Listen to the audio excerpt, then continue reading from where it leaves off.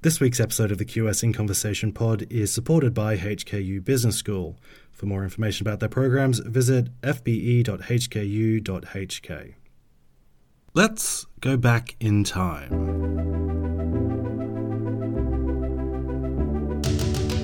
QS was formed way back in the early 90s. In fact, this year marks the 30th anniversary of the company, making it only a few years younger than me. Back then, QS was very tied to MBA programs. One of our original missions was to inform current and prospective MBA students about career opportunities, and came in the wake of a boom in popularity for the program throughout the 70s and 80s.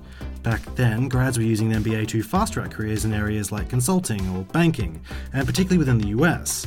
But since then, just as QS has broadened its scope to higher education, MBAs have progressed beyond their original geographies and sectors. Engineers are as likely to undertake an MBA as finance graduates, and with a massive economic potential in the region, an Asian MBA might just be the next big thing for international students. Well, good morning, good afternoon, or good evening, depending on where you happen to find yourself in the world at the moment, and welcome to the QS in Conversation pod. I'm Anton John Crace, and I'm the editor and program designer at QS Quacquarelli Symonds. This week on the pod, Sachin Tipnis, Senior Executive Director at HKU Business School, joins us to discuss the rise of Asian-based MBAs and new directions for the programs.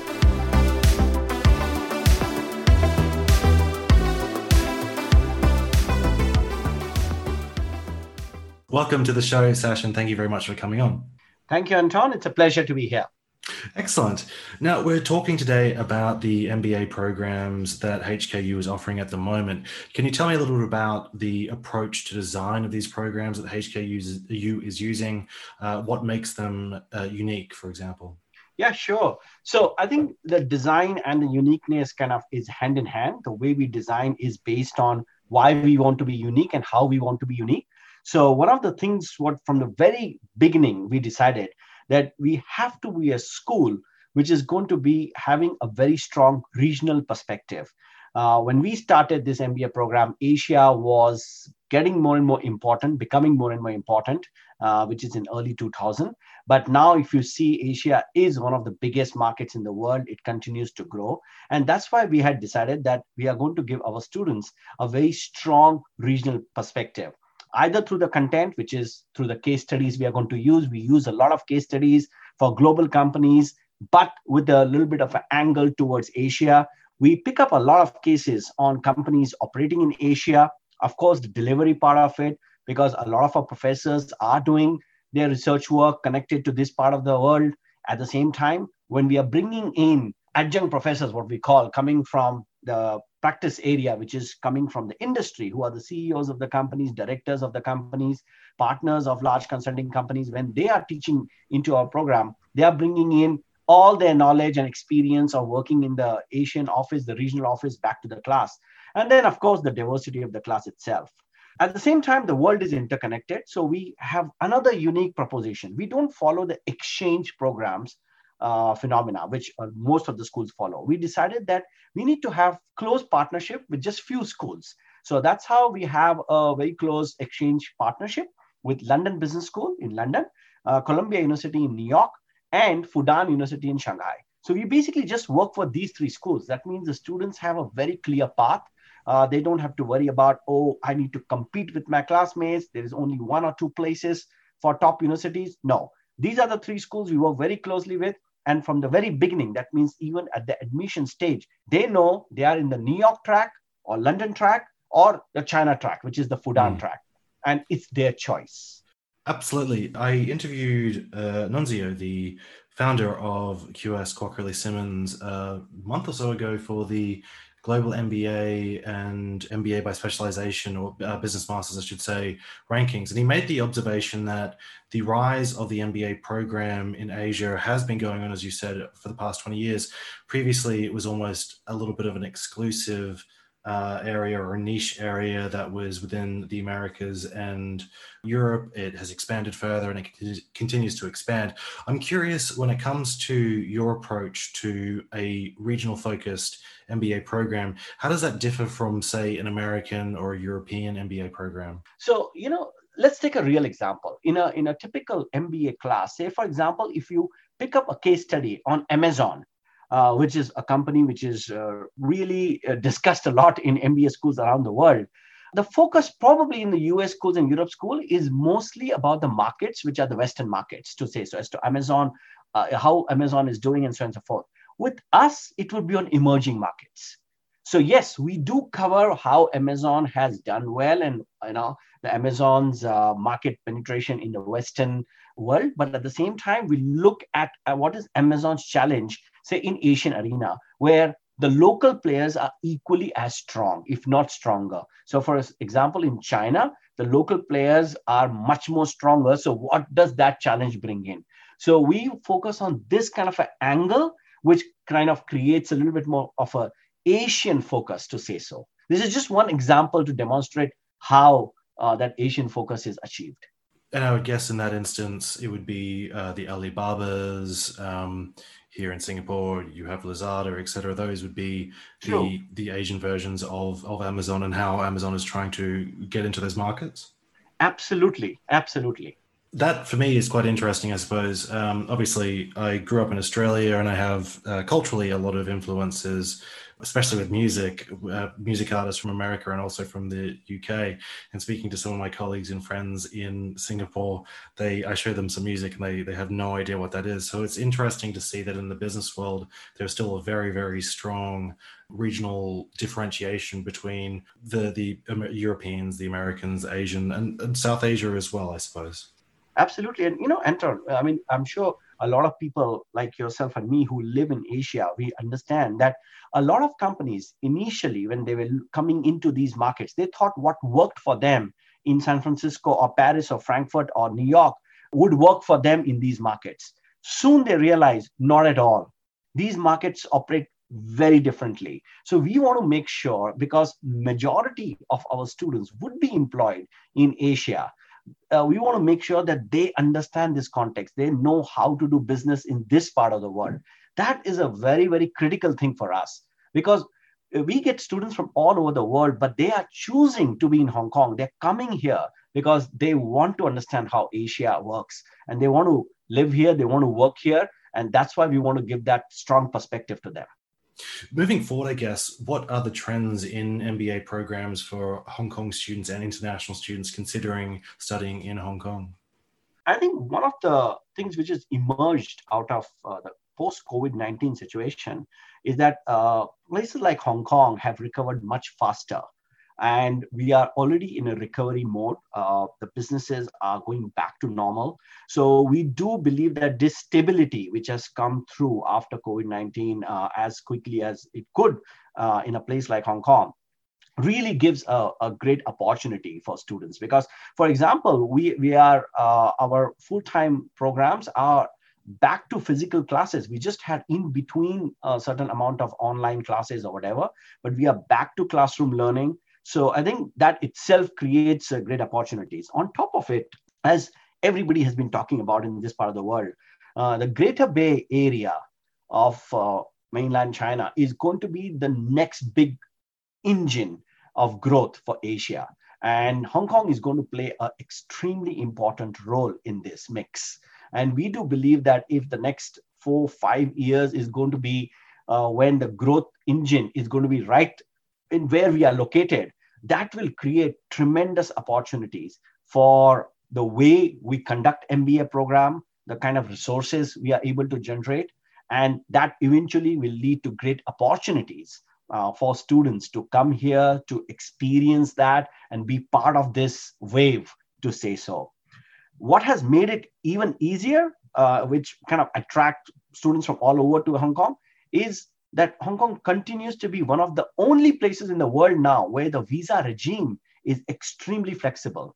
Each and every student of ours, when they graduate, they are eligible to get a work visa in Hong Kong. So, which is great because that work visa is their own work visa. They are not dependent on sponsorship of any company, which also creates more entrepreneurs, I believe, because it gives them the flexibility to start their own things. So because of the very flexible visa regime, along with a very stable environment in Hong Kong, given that we were able to recover much faster than other places around the world, and this tremendous growth engine, which the Chinese government is taking a great pride in the next, I would say, in the next couple of years, right here where we are located, I think creates tremendous opportunity for those considering studying in Hong Kong. You've touched on a couple of things that I wanted to discuss a little bit later on, especially around COVID-19. Sure. But I suppose before we get into that, you mentioned that HKU has been doing the MBA program since the early 2000s, so the better part of 2 decades of experience within this space.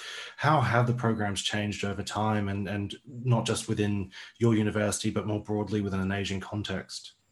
Right. So with us, of course, I mean, the programs have changed tremendously. As you rightly said at one point of the talk, that probably in early 2000, it was still the US and the European school, which when people thought about doing MBA, they could only think about those. But now, top Asian schools in Hong Kong, in mainland China, in Singapore, have become a real competition to these schools. I would say it's a real choice for students to choose a top school in Asia. Now, connected to that, in terms of even us as to how we have changed fundamentally in terms of the way we are also delivering our courses. So there's a more and more emphasis now on how the economy in Asia has changed. Digitalization and the technology advancement in Asia have been much faster than the other parts of the world. So, which means that the schools in this part of the world also had to be the same.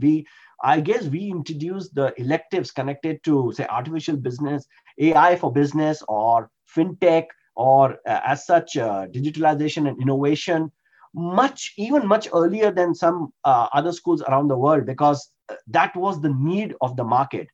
Another major change, what has happened, is the emphasis on entrepreneurship. Not just startup or entrepreneurship, but a mindset, because that has another change in Asia. So traditional Asia was all about working for large companies, having a career path, but that has changed now. More and more startup unicorns are coming out of Asia. Places like Hong Kong, places like mainland China, Singapore are investing tremendously in terms of providing a platform where startups can really do well and blossom. But it is about whether to develop that entrepreneurial mindset. That mindset is very important. Even large companies are looking for that mindset. I think all these things have changed over a period of time. And probably the last thing which I have also seen, which has happened recently, is lifelong learning. Never stop learning has been a kind of an anthem in this part of the world, and is getting more and more relevant. And we have also introduced that element into our program. So at HKU, once you become an alumni at our MBA program, in the future, you can come back and keep taking MBA electives, MBA courses. So for example, say somebody who graduated in 2010, when there was no AI for business elective or no fintech or blockchain elective, now they can come back and for no cost, they can continue to learn. So I think these have been some of the changes over the last probably a decade or so.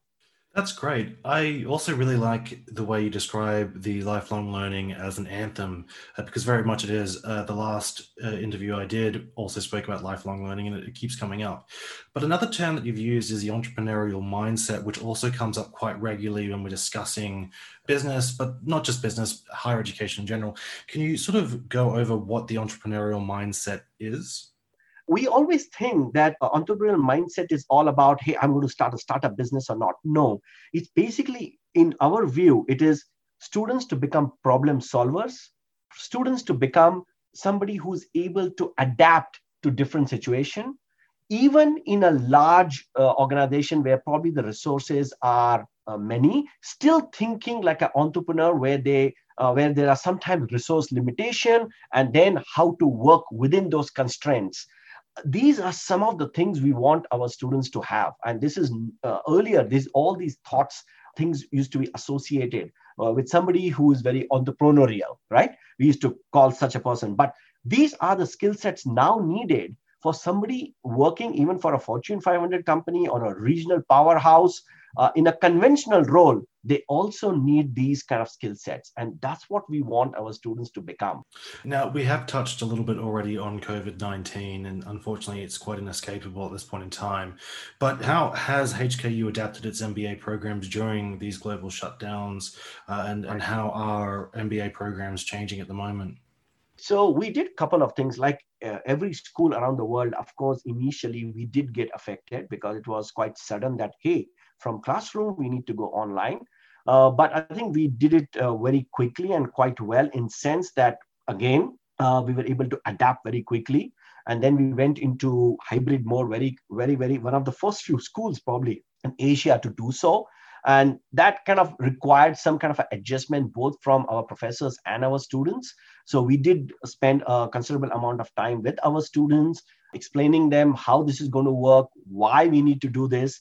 But the good part was that we also responded to the market in sense we realized that certain skill sets, the students can actually get these kind of skill sets even through online education or even through blended learning, to say so. And we started doing a lot of webinars connected to that. Even for our alumni community, we started doing webinars. We started doing a lot of virtual, what we call networking even. And at the same time, we even give a fund, a certain amount of money, of funding to all our MBA students, saying, this is the funding available. If you want to upgrade your technical skills, you want to upgrade certain skills which are now, because after COVID-19 will become relevant and which may not be part of the curriculum at the moment. Because as you understand, curriculum cannot just change middle of academic year within a month. No, not at all, no. Right? So that's why we went ahead and said, okay, let's give this funding to our students, give them some mentorship and coaching about what kind of courses they can do. And then we encourage them to do courses on open learning platforms so that they could be COVID-19 ready. I suppose if we look at the work that comes out of COVID-19 too, how do you see that COVID-19 as a phenomenon would impact the content of an MBA program down the line? I do believe that people have started accepted the fact that some of the things could be worked online. So I think blended education probably would be the future, to say so. Let me give you some specific examples. Say, we used to do sometimes a certain, workshops or a boot camp on certain basics of business or whatever, that also in person, right? But we realize now that all these kind of things can be actually moved online, and we can actually have a pre-MBA kind of a series, which could have all these elements, which could be part of virtual learning. So I think blended learning is something which would be something the COVID-19 would be making a big impact on. The second thing, which probably would make a big impact on, is how does the career services of business schools adapt themselves? Because it will take a bit of a time before the job market really goes back to its normal situation.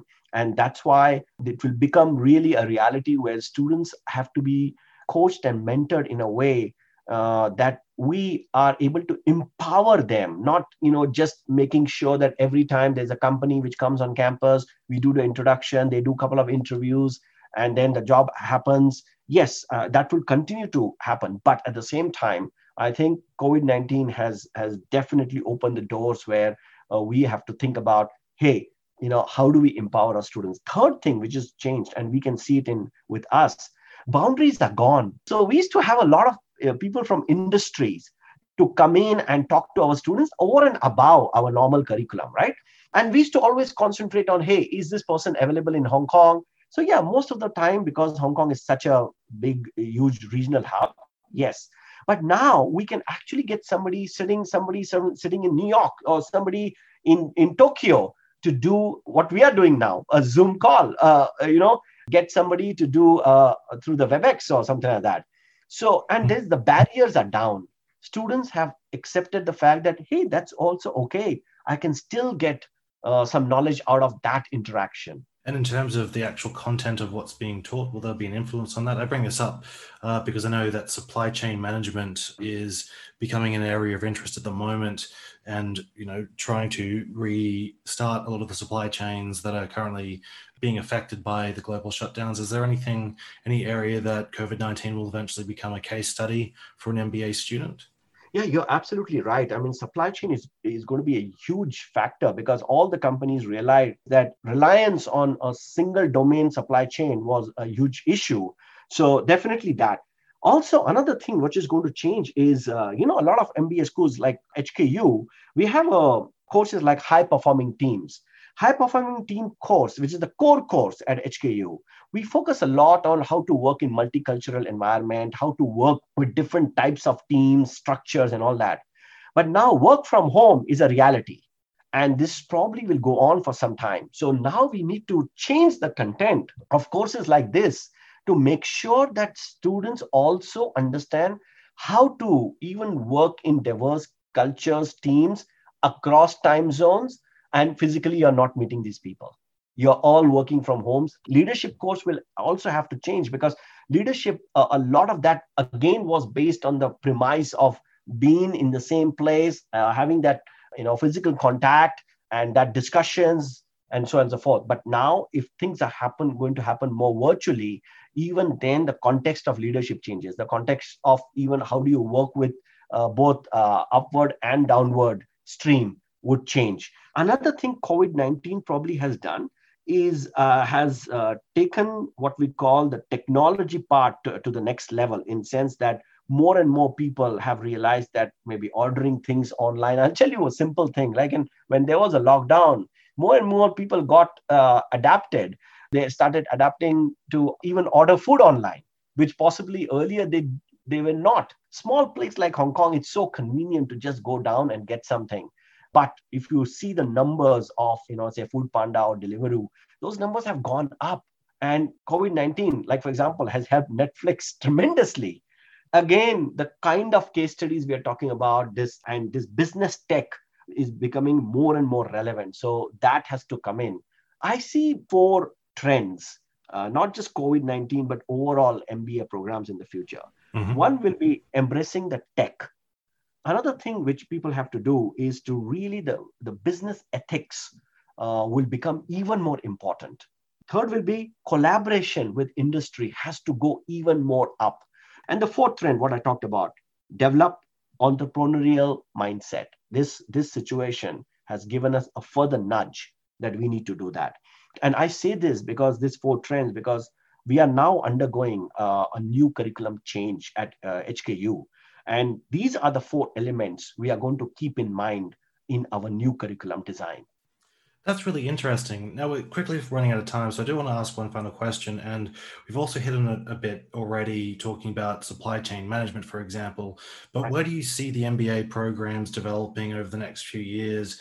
Are there any disciplines that are going to become of further interest, or are there going to be ways in which the teaching changes even further outside of just the blended model? I guess business tech, for sure, is going to be very, very important. And second, analytics and business analytics. Again, because for MBA, it cannot be way too technical, I would say. But business analytics, business tech are the 2 major areas. Of course, supply chain, as you rightly pointed out, would be another very important area. And the 4th area, which probably is underplayed at the moment in MBA, but in my personal opinion is a very important area, is called project management. Because when you look around, you will see that a lot of jobs in the market and a lot of people are actually, the project management will go even more further in terms of its importance, because we have to manage all these resources, multiple markets. You need people who are able to manage different stakeholders, put that project together, take it further. So I do believe that project management should also become a part of the integral part of MBA teaching, to say so. So this would be in terms of the areas of where I would say the MBA programs will be developing or moving forward. That's very interesting. I'll leave it there. Thank you very much for your time, Sachin. Thank you very much. It's a pleasure talking with you. Hello again, everyone. It's Anton here once more. Thank you for listening to this week's episode of the pod, and I hope you enjoyed it as much as I did. This week was supported by HKU Business School. For more information about their programs, visit fbe.hku.hk.